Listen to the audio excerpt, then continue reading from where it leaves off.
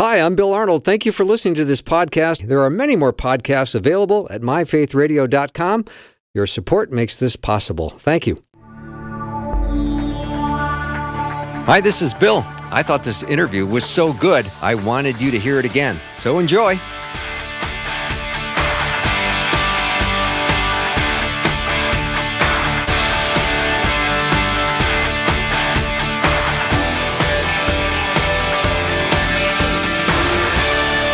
And a warm welcome to the afternoon show. I'm Bill Arnold. Today we're going to talk about John chapter 4. We're going to do a deep dive on that one. And our guest is Vince Miller.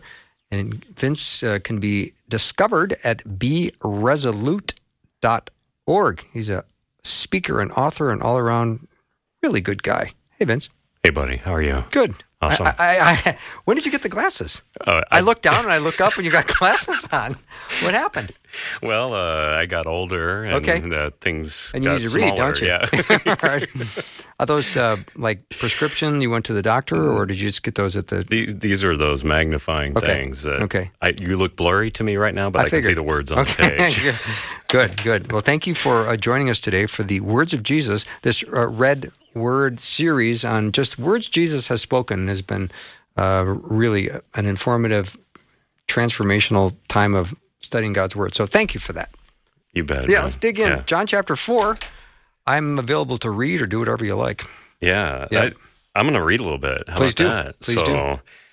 So, you know, the dialogue of the Gospel of John is this journey through Jesus' life, and John the Apostle is trying to describe who this Jesus is, and Jesus has these encounters where he's trying to describe heaven to people, right? So this is a unique one. I like this one. It's kind of a long journey. I think we maybe can get through the whole thing, but it's a story of this interaction with Jesus and the Samaritan woman. So it begins in verse 1. It says, "Now, when Jesus learned that the Pharisees had heard that Jesus was making and baptizing more disciples than John, although Jesus himself did not baptize, but only his disciples, he left Judea and departed again for Galilee and had to go through a particular region. It was Samaria. So he came to a town of Samaria called Sychar, near the field that Jacob had given to his son Joseph. Jacob's well was there.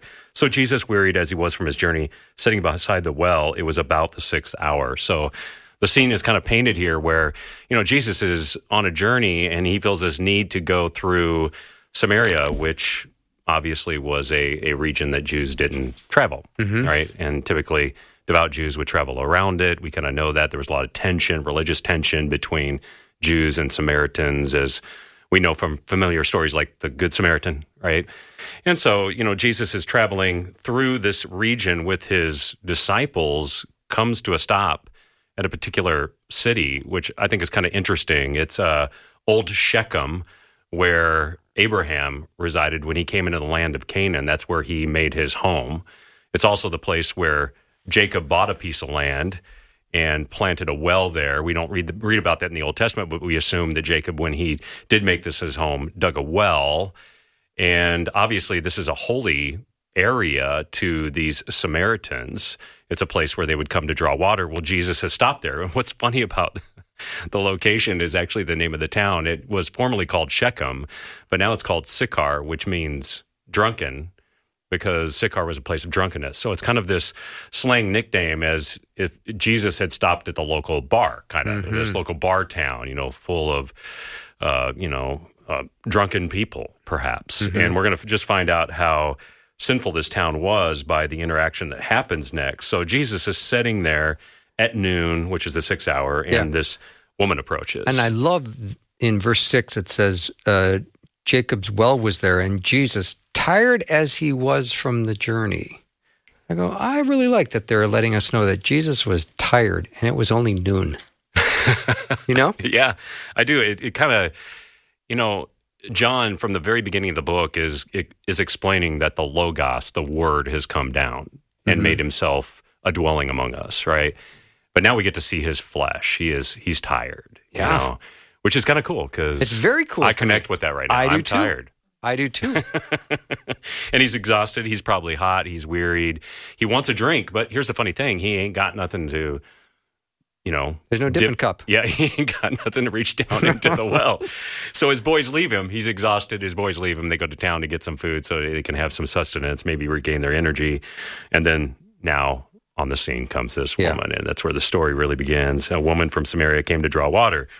Jesus says to her, "Give me a drink," for his disciples had essentially gone into the city to buy some food. And the Samaritan woman said to him, "How is it that you, a Jew, ask for a drink from me, a woman of Samaria?" And so I find that moment kind of interesting, because not only has Jesus walked into a land and a city where most Jews didn't go, he now is interacting with people and doing something quite surprising. If his disciples were there, they're going to be shocked by it later. You'll see later on. But, he has this interaction, and he starts interacting and obliterating these traditions and customs that man had added on, or devout religious people kind of added on to the religion to kind of prevent unholiness.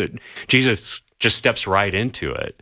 So he does what the woman doesn't expect. He obliterates religious lines and racial lines and gender lines, which I think is quite interesting here, as Jesus steps over all those boundaries. And he interacts with the woman. And she says, "Jews have no dealings with Samaritan." Jesus answered him, "If you knew the gift of God and who it is that's saying this to you, 'Give me a drink,' you would have asked him, and he would have given you living water." And I really love this moment, because Jesus takes a moment to interact with this woman. She's kind of surprised by it. She, in the shock of it, is taken back. Jesus then makes a proposition to her. "Had you known who this is, you would have asked me for water. It wouldn't be me asking you for water." So instead of, he kind of reverses the situation on her a little bit and causes her to see everything all differently. And she's somewhat confused by it, and she doesn't get it. And we know that she doesn't get it because Jesus is going to continue here, which I think is interesting. He says, next it says, "The woman said to him, 'Sir, you have nothing to draw water with, and the well is deep.'" So she notices what she already knows, that this guy ain't got no tools to put down in the water to bring up the well, because she only sees what is natural, and Jesus is trying to get her to see what is spiritual, right? He's trying to cause her to see that. And then she says, "Are you greater than our father Jacob? He gave us his well and drank from it himself, as did his sons and livestock." So all she can see is religion, natural things, gender. She sees natural tools. She clearly sees history and, the archaeology of the moment, but she doesn't really understand what Jesus is talking about. So Jesus is going to explain it to her. He said to her, "Everyone who drinks this water," and I would assume he would point at the water at this moment, "everyone who drinks this water will be thirsty again, but whoever drinks the water I give him will never be thirsty again. The water I give him will become in him a spring of water welling up to eternal life." The woman said to him, "Sir, give me this water so that I will not be thirsty or have to come here to draw water." And I think it's kind of laughable, because Jesus has tried now again to explain the whole situation to her, and she still can't see past the natural, which for me is just so human of us, isn't it? It's that we really get stuck in the natural sometimes. We can only see natural things. We only see race. We only see religion. We only see archaeology. We only see water. And Jesus is pleading with her to see something with spiritual sight. And I think that this moment right here is so indicative of what we see happening in our everyday life, that I think everything that is natural in this life is pointing us to things that are supernatural. Everything. Because everything that is natural in this life does not satisfy. And it points us to dissatisfaction so that we'll seek satisfaction. And that's exactly what Jesus is doing here. Jesus understands that he's thirsty naturally. But when he interacts with this woman, he can see that she is thirsty in a different way, not a natural thirst. Everybody knows that they're thirsty. It's hot. It's noon. They're tired. They both want water. She's got tools. He doesn't. But he's trying to give her something different, this living water, a water that provides life, and she can't comprehend it, right?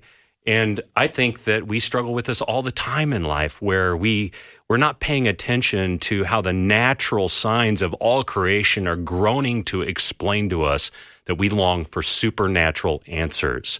And Jesus is the one that provides it. In fact, he is the one that provides it. He is the water. He is the gift. He's present in that moment. He is what she needs, but she can't see it because all she sees are things that are natural.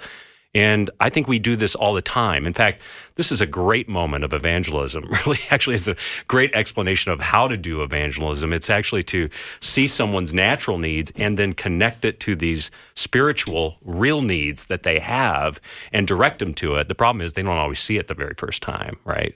So I think this is a really beautiful kind of beginning to a dialogue Jesus is having with us as humans. Yeah, Vince Miller is my guest. Vince, I see a trifecta of issues, even through verse 10 here, where the Samaritan woman, and to give her some credit, is probably confused that a Jew was talking to her because she was a Samaritan, strike one, and she was a woman, strike two.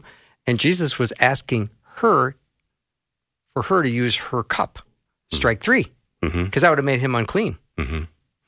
Yeah, there's all kinds of other issues. Actually, I know. We're going to find out We're going to later, get to that. Right? But I mean, here we are, and there's already a lot going on in this. Yeah, and that's kind of, I think, the beauty of who Jesus is he's able to maintain his character and integrity, and yet push the boundaries of what we believe are lines drawn by religion, by race, by nature. He can step through them with a level of comfort, knowing that there's a goal on the other side, and he can maintain his integrity in the process. You know, I think sometimes people misunderstand this. Yeah, we do want to do whatever we can to save some, but we don't want to be disobedient to Christ in the process, or be disobedient to the law in the process, or Scripture in the process. Jesus never does that. He upholds the law in all of its nature and all of its truth in the most loving way, and loves this woman, reaches past the boundaries. And I love that he does it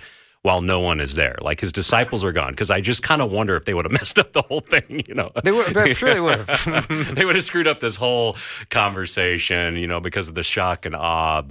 And we kind of miss some of these, you know, these obstacles, right? Because we're so distant from this. But we have to remember that Samaritans and Jews had this tension that went on hundreds of years. I mean, this is hundreds of years of harbored pain and regret and animosity and anger that these two groups of people had. Yeah, no, this is really, really thick. Yeah. And Jesus steps into the mess and goes, I'm going to talk to this Samaritan. And you know, we know he intentionally probably walked through Samaria to talk to this woman and to save that city, by the way. Yeah. I mean, isn't that cool? It's very cool. Yeah. We'll take a break. We'll come back. We are talking about the words of Jesus. We're in John chapter 4. So make sure you have your Bibles out. Grab a pen. Take some notes. Our guest is Vince Miller. And Vince can be discovered at beresolute.org. We will take a short break and be back with more in just a minute.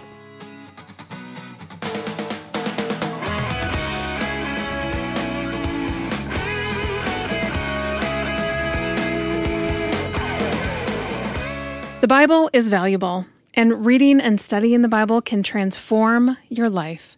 Hi, I'm Angela Smith, host of Reading the Bible Together podcast. Several times a year, we release a new Reading the Bible Together study. We've studied Luke, Daniel, Advent, Lent, and so many more. You can access all of our studies for free by going to the Reading the Bible Together resource page at myfaithradio.com. In addition to the studies, we also have the accompanying podcast. You can listen wherever you listen to podcasts. You can study on your own, or if your small group or Bible study is looking for what to study next, check out the Reading the Bible Together resource page at myfaithradio.com. Hi, this is Bill. I thought this interview was so good, I wanted you to hear it again. So enjoy.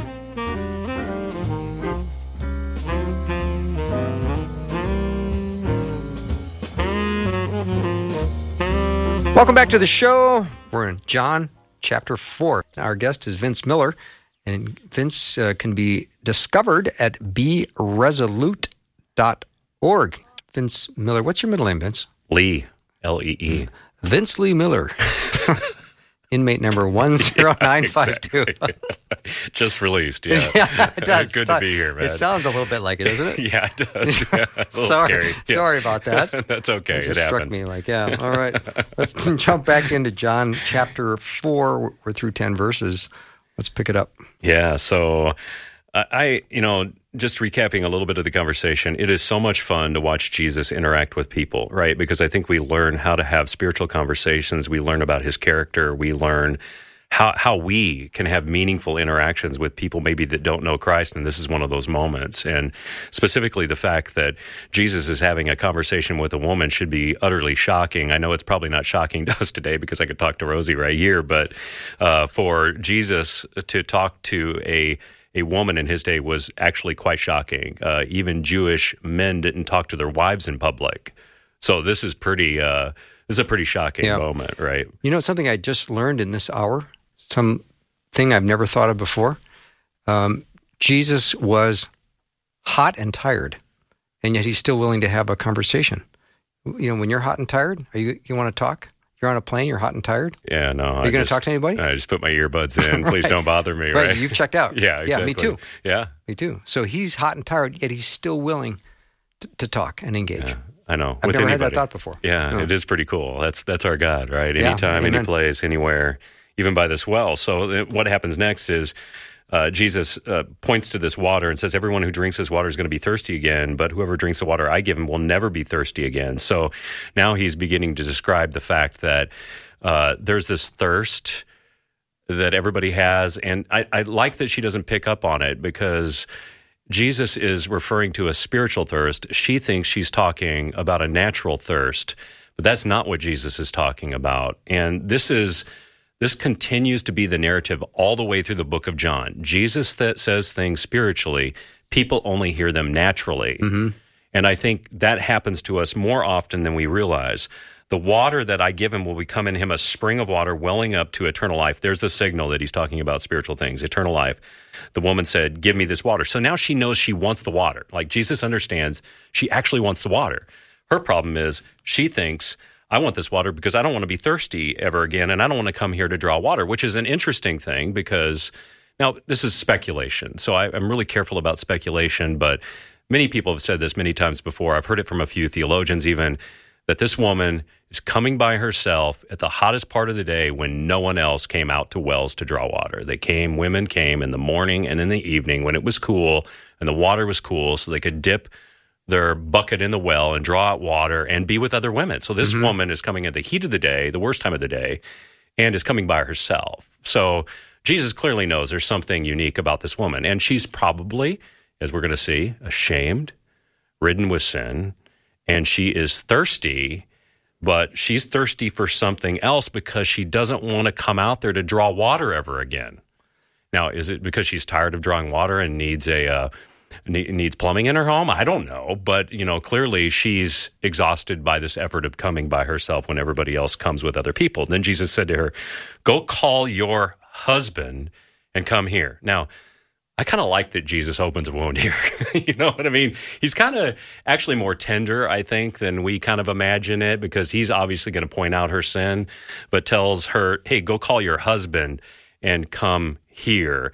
And this is the moment that he kind of opens the wound a little bit to see where she's at spiritually and see how she answers. And Jesus, of course, knows how she's going to answer, but he asks the question to see how she responds. Is she going to be callous to spiritual things because she clearly hasn't understood so far? So is she going to respond with a sense of softness, right? So then the woman answered him, I have no husband, which, by the way, is a very, like, maybe a quarter confession. Maybe a 1/6 confession, as we're going to see in a second. She says, I have no husband. Jesus says to her, you are right in saying I have no husband, for you have 5 husbands, and the one that you now have is not your husband. What you've said is true. So what Jesus is saying is that, in a very PC way in this text, you're a fornicator, right? That's kind of how he looks at the situation. Now, we've gone from a very soft sell, trying to see where she stands spiritually, to kind of opening up the wound. She makes a 1/6 confession, I have no husband. And now Jesus says, I know kind of quite a bit about you, by the way. You have a number of men in your life, and the guy you're with right now, by the way, isn't your husband. I actually really like it that Jesus goes after that. She's trying to draw meaning from men and relationships. Yeah, she's empty. Yeah. Is what she is. Yeah. She's thirsty. Very.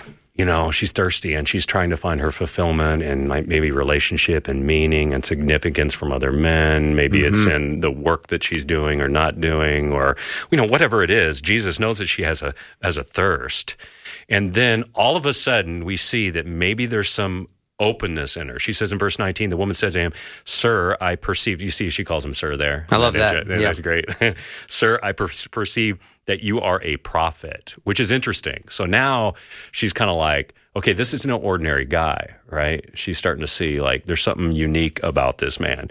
"Our fathers worshipped on this mountain." Now this is super interesting, okay, because this is their place of worship for these Samaritans, whereas for Jews it's in Jerusalem, right? So she says, our fathers worship on this mountain, but you say Jerusalem is the place where people ought to worship. Jesus says to her, "Woman, believe me, the hour is coming when neither on this mountain nor in Jerusalem you will worship the Father." In other words, I'm not really worried about where we're going to worship right now. We actually are about to experience it right here. This is the moment right here. And clearly what has happened over time, over hundreds and hundreds and hundreds of years, is you're going to see Jesus explain this, is that Samaritans have taken God's word, manipulated it. It's kind of become, in their day, kind of woke religion that is really, I would say, very much not what the Jews intended. And therefore, there's this tension and this separation between these two faiths, so to speak, that are really trying to figure out how to worship the same God. Yet she is so distant from the reasons why there was a separation from it. She is blindly accepted, and now she's preaching back to Jesus, really like what her supposed beliefs are. And Jesus is going to take a moment to correct her and help her to understand, which is actually quite beautiful. Jesus said to her, "Woman, believe me, the hour is coming when neither on this mountain nor in Jerusalem you will worship the Father. You worship what you do not know. We worship what we know, for salvation is from the Jews." And he makes that declaration because it's not from the Samaritans, right? It's not from Mount Gerizim. It's from God, from the Jews, and Jesus is clearly the salvation who's sitting right there, which is kind of laughable. Jesus is kind of saying, hey, I'm setting you up to know I'm sitting right here, right? So good. And he says, "But the hour is coming and is now here when true worshipers will worship the Father in spirit and truth, for the Father is seeking such people to worship him." And actually, he's seeking her. Like, that's what he's doing. He's like seeking her. Isn't it cunning? He's like kind of trying to persuade her right now. God is spirit, and those who worship him must worship in spirit and in truth. And the woman said to him, "I know the Messiah is coming." He was called Christ. "And when he comes, he will tell us all these things." And Jesus says, "I am," which is so good. It's the best. He drops the mic. One of my favorite passages in all of Scripture. Really? Oh, I just love that moment. Why do you like that moment? Because she is so confident. I know that Messiah, called Christ, is coming. So when he comes, don't worry, he'll explain everything to us when he comes. And Jesus goes, I, the one that's speaking to you, I am he. Yeah, I think that's a pretty spectacular moment. It is. Yeah. All right, we're going to take a break, but we come back. And I marvel, Vince, that in this passage so far, she's already referred to him by 3 different names. Started off with Jew, then went to sir, then went to prophet. When we come back, we're going to find out where she went from there. It's pretty fascinating. Our guest is Vince Miller, and Vince can be discovered at beresolute.org. We will take a short break and be back with more in just a minute.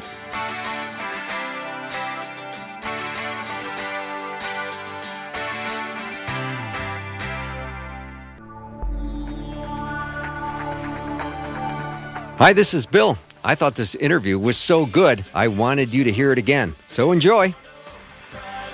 Drive time, let's get it started. Jump in your car. Yeah. What's for dinner? Hey. It's the afternoon show with Bill Arnold. It is a good day to have a good day, and we're having a good day here at Faith Radio. I have Vince Miller in studio. We're talking about John chapter 4 in the words of Jesus. We call this the Red Letter series. We've been at it for a while, and it's been fantastic. And if you have your Bibles open to John chapter 4, it's the Samaritan woman at the well. If you missed any of this, I highly recommend checking out the podcast at myfaithradio.com. All right, so before we went to break, we ended up at verse 26, where the woman said, I know that Messiah, called Christ, is coming. When he comes, he will explain everything to us. And that really drop mic moment. Then Jesus declared, I, the one speaking to you, I am he. And what an amazing moment that must have been. Just love it. I kind of wish there was a little bit more surrounding this, telling us how she responded. Did she jump out and embrace him? Kind of like, and what's going on in her head right at that moment? Oh, I finally get it. All this stuff you've been telling me about living water. I know. And the Messiah and worshiping in spirit and truth. Okay, I understand now, but we don't know that she necessarily understands that except from what happens a little bit next, right? Mm-hmm. So there's your lead in. Verse 27, just then his disciples came back and they marveled that he was talking with a woman. How about that? So this is classic, judgmental boys following Jesus. Right? They misunderstand what's going on, right? And we see this happen in religion and Christianity all the time, where maybe something spiritual has just transpired, but someone steals the thunder away from it by only seeing the natural. And here we see that the disciples are stuck in the same thing. They're stuck in the gender thing, the race thing, the religion thing, but they don't realize the dialogue that's just happened. But no one said, what do you seek, or why are you talking with her? So they are afraid to actually engage around the conversation. Mm-hmm. They're scared to death, which is just laughable. This is guys afraid to ask spiritual questions right here. I work with men, so I know this is truth. We're afraid to push into the dialogue. So, and this is my favorite moment, Bill, right here. This is great. So the woman left her water jar and went away into town. Isn't that great? That tells us that she actually understood why she was there. She understood the living water piece. She finally made the connection that the water I need, Jesus is satisfied, and she's satisfied enough that she leaves and goes back into town. And as we see, the town is going to erupt with excitement. At least some people in the town are going to erupt with excitement that the Messiah is here. So she leaves her water jar, went into the town, and said to the people, "Come and see a man who told me all that I ever did. Can this be the Christ?" Obviously the Messiah. And they went out of the town and were coming to him. So now we got not just one Samaritan woman, we've got a bunch of Samaritans hanging out with Jews. The boys are probably a little bit confused right now about what's going on. And Jesus is hot and tired, and he still doesn't have any water. It's kind of laughable.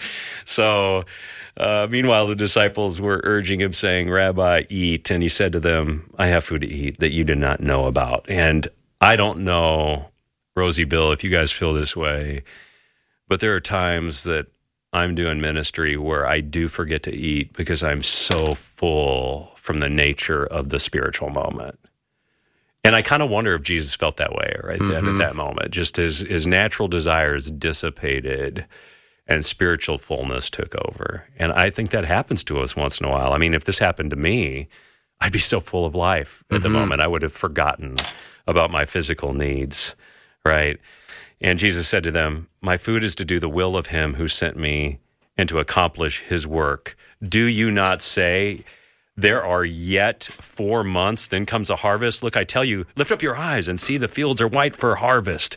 And all of a sudden we realize that there's this realization in Jesus' eyes that there's a whole countryside in a region of Samaria that is fertile, which is so funny because he just left being with Pharisees and Sadducees. He just left being in a countryside that to some degree rejected him. And now he's going into a region that Jews never went, and it's fertile. He sees it's fertile for harvest.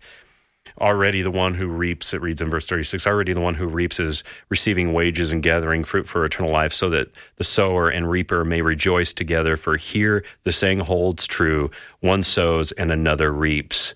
I sent you to reap for that which you did not labor. Others have labored, and you have entered into their labor.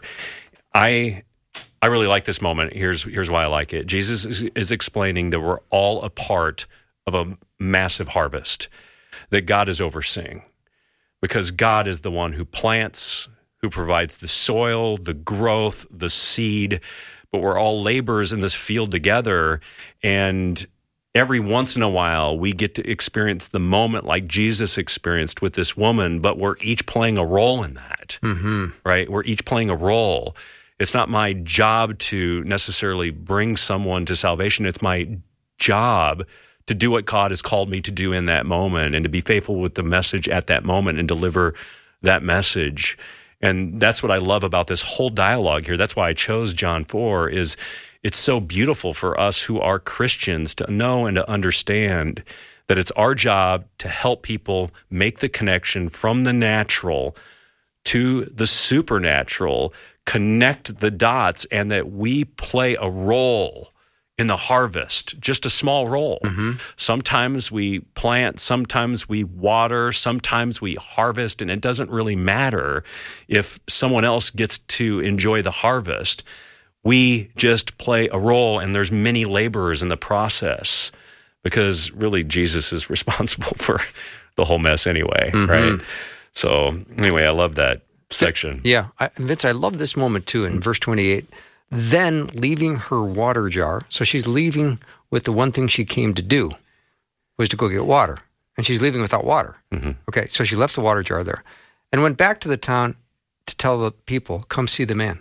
So she's already doing evangelism. She's already going out and telling everyone she can to come see this man. And I think, do we have that same kind of enthusiasm? Do we? I know, exactly. Yeah. I think initially most of us do. And sometimes we get burdened by the world, the things and the cares of the world, which is where the story began, right? We're at the beginning of the story. We're burdened by the cares of the world. We're burdened by things that are temporal, that are natural, that are physical. And when we become too burdened with them, we can't see the spiritual connection. You know, I sometimes, just to make this whole thing really practical, I think we should start the day with prayer and ask God to give us the awareness of the spiritual needs around us, just to start paying attention to what God is doing around us and help people make those connections.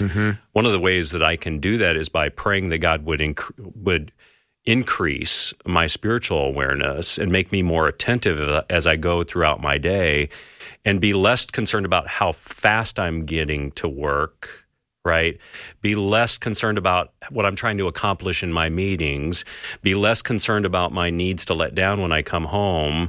Be less concerned about my own private time, and pay more attention to maybe what God is doing on the way to work as I'm driving to work, what God is doing in the midst of the meeting where I'm trying to accomplish something. Maybe there's a spiritual need there. Or maybe when I come home, instead of being so concerned about my needs or my kids' needs, maybe I pay attention to their spiritual needs before mine. And that's really what Jesus is doing in this context here. He's really turned off the physical, so much so that he's not hungry.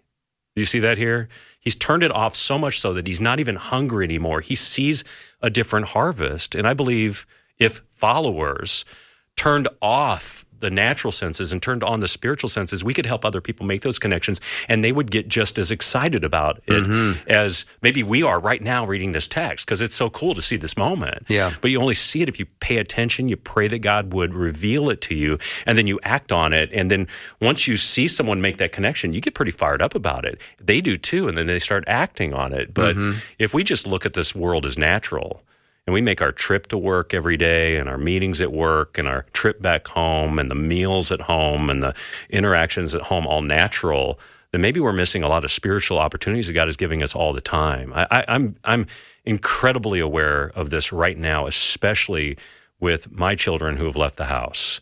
Like, every time, I don't have any kids at home anymore, but every time I talk to one of my 3 kids and my son-in-law, I'm always thinking, every time I talk to them, how can I help them make a spiritual connect? Every single time I'm thinking about that. Every conversation, every moment, because I know those moments are so few and far between that right now I have to help them make that connection. So I'm listening to every word they say.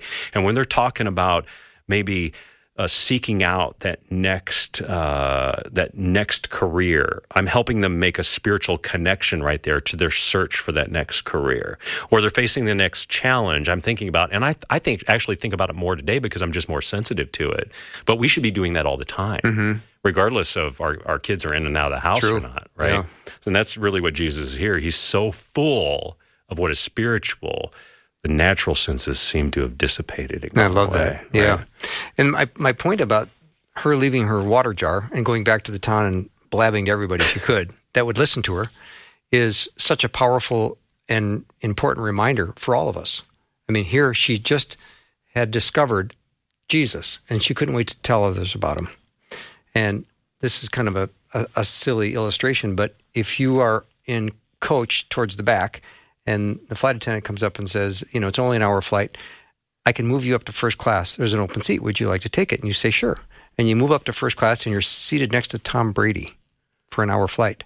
How often do you, Vince Miller, bring up to anyone you talk to about your flight next to Tom Brady?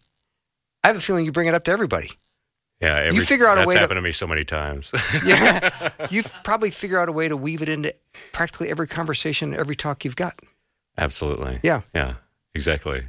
Because it's so impressionable, and the impression of Jesus Christ is so far greater, right? That's what I mean. Yeah, right, exactly. So we should be excited about talking about it, and I think that we just got to muster the courage to understand that things of a spiritual nature are far more important than those things of a natural nature. I think that's why the woman left the jar. It's just, she didn't care about it anymore. Like, it didn't really matter, right? Yeah. What mattered is the Messiah was here, who we've always, the man that we've always talked about. Look, I met him. Yeah.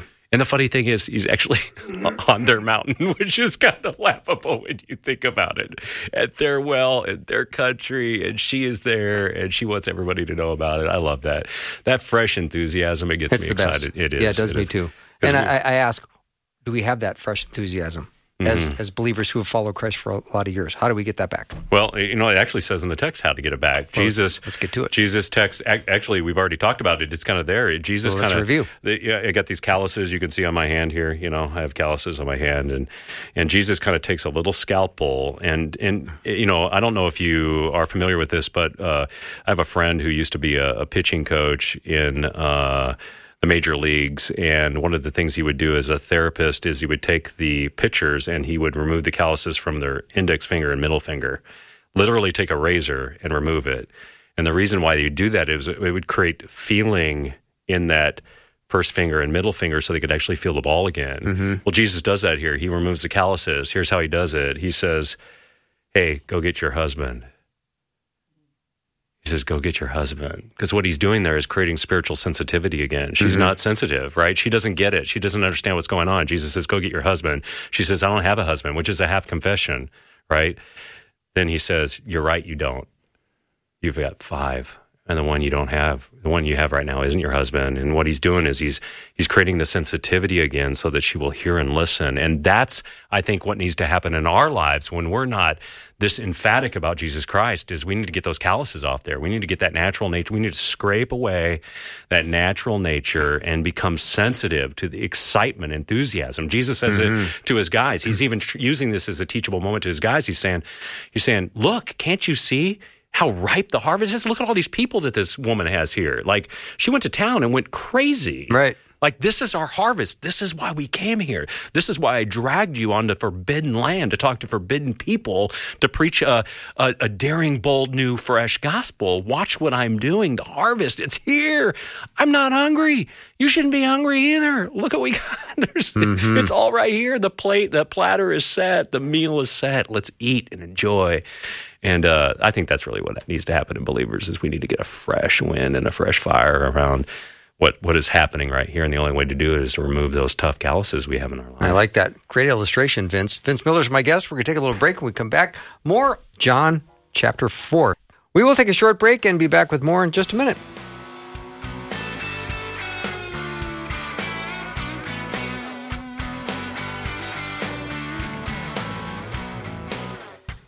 Faith Radio and Afternoons with Bill podcasts are available because of listener support. If you are a supporter, thank you so much. Becoming a supporter today by visiting myfaithradio.com.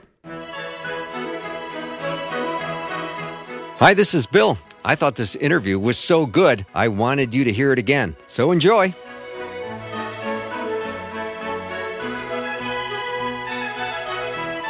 Welcome back to the show.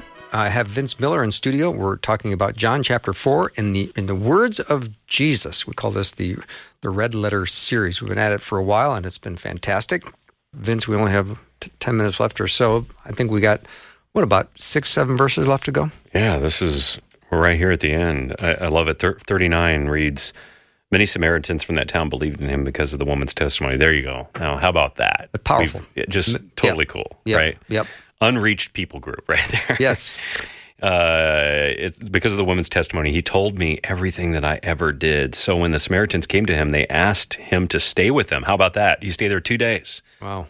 And many more believed because of his word. They said to the woman, it is no longer because of what you said that we believe, for we have heard for ourselves, and we know that this is indeed, there's your last title, the Savior of the world. How about that? Amazing. It's just a great ending to an incredible, I think, interaction of, like, look, although there was a lot of division, a lot of animosity, a lot of confusion about where to worship, about, maybe how to do things within the law, it all comes down to Jesus right here, the Savior, that there's going to be someone who saves us. He's going to save us from our sin. He's going to save us from our unholiness. And now they're sitting in the presence, like because of this one woman who dropped her water jar and came back to town. Mm-hmm. So glad she went back to town, by the way, which is, it seems rather impulsive of her almost. She just goes back to town and then comes back. Now a whole city, it appears, which, by the way, is named Drunken. Don't forget that. This is Sychar. This is a city full of drunkenness, and now these people are all coming out, and they're desperate for salvation. And now they get to hear directly from the Savior, which is interesting because in the story of John, this is some of the first salvations that we hear about right here, other than Jesus' followers and a little conversation with Nicodemus at night. This is the next occurrence. And it kind of blows me away. I don't know about you guys, but I love this moment. So praise God that a woman responded to the gospel. Yeah, it's really one of my most loved passages in Scripture because it is one of the longest conversations Jesus has with anyone. Is John chapter 4, the talk with the Samaritan woman. And it has so many obstacles in it that Jesus navigates through so beautifully. Yeah, I love Jesus that he's willing to overcome those obstacles for me, because I'm going to just relate this in a very personal way now. I think Jesus is willing to do anything short of sin, of course, to rescue lost people, which, by the way, we know that because you can read ahead in future stories. He's willing to do that, right? He's going to do it time and time again. And I think there's people out there today who probably feel just like the Samaritan woman felt, who maybe they don't really understand Jesus. Maybe they've been confused about who he is. Maybe they've been concerned about heading back into church, or concerned about relationships, or concerned about sin in their life. They know they long for something, and Jesus is the one that makes the connection for all of us. He is what is spiritual, that has come down into nature, made himself flesh, walked with us, and through him, the living word, the living water, we can receive life. And I think that's what's so beautiful about this, is Jesus wants to reach into time and space to save us. And then he makes a beeline onto a piece of land to people who were religiously opposed to his own race and religion, and saved people that were willing to to step in to an understanding of who he was. And I really believe there's people out there today who want to make that decision right now, simply by just believing and having faith that Jesus Christ is your Savior and Lord. You can right now in your car, in your home, or wherever you're sitting, begin a first-time relationship with the Savior of the world, who is willing to heal, forgive, love, and bring you to a full understanding of who he is and be water and life to you. And you can begin worshiping him right now where you're at. Isn't that cool? It is. That's the offer. The most important day in your life. Mm-hmm. If you decide that, yes, I want to place my faith and my trust in Jesus. Mm-hmm.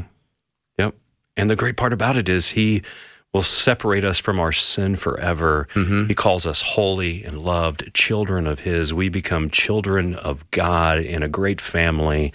And then he calls us to be obedient. And that's where the nature of all this gets really fun. Then we're called to be in relationship with other believers, attend a church, worship him on a weekly, regular basis, live out our faith in our neighborhood. And that's what I love about this woman here. She just immediately starts doing what is very natural for any believer. She goes out and starts talking about it and sharing about it and worshiping the Christ who has settled in her place right there with her. So, I was thinking of her going to the well at noon, maybe because she was feeling shameful because of her lifestyle. Maybe she didn't fit in with the other ladies.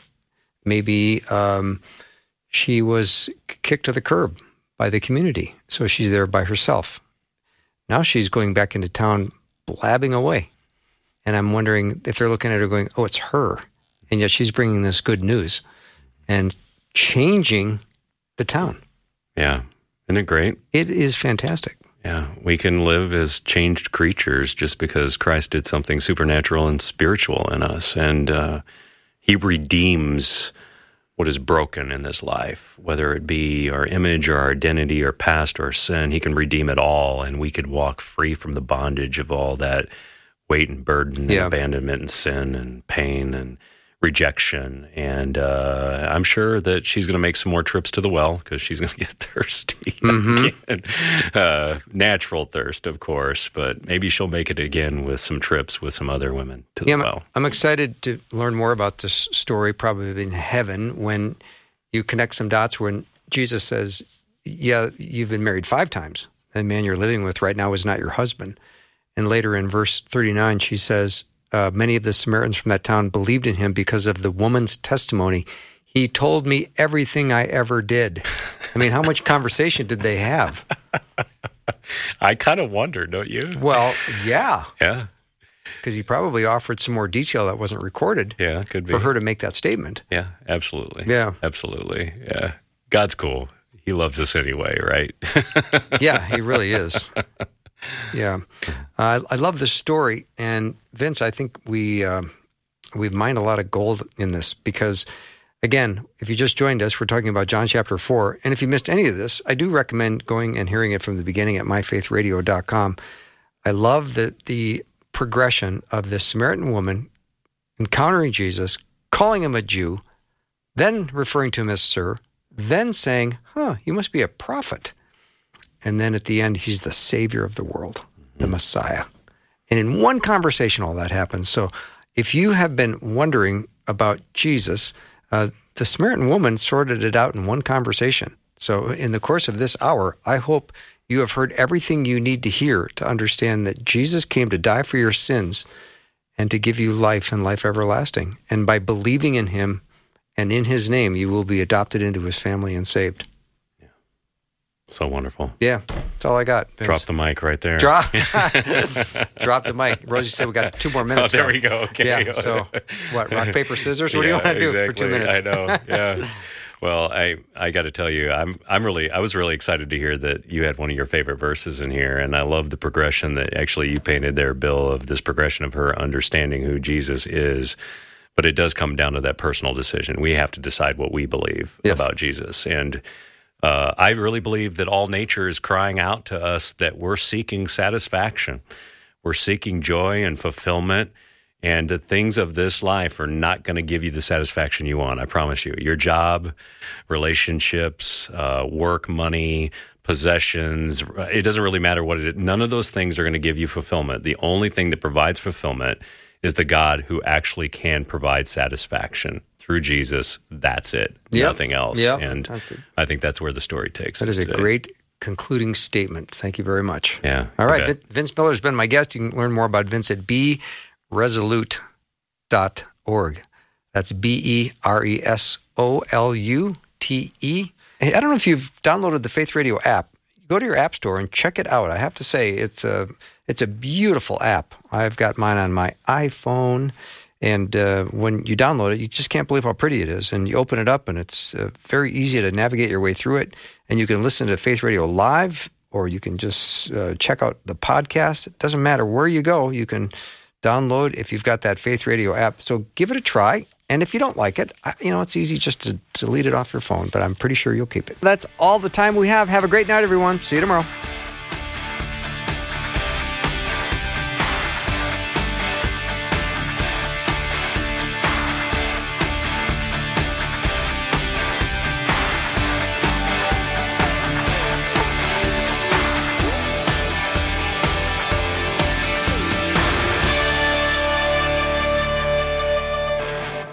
Thanks for listening. Programming like this is made available through your support.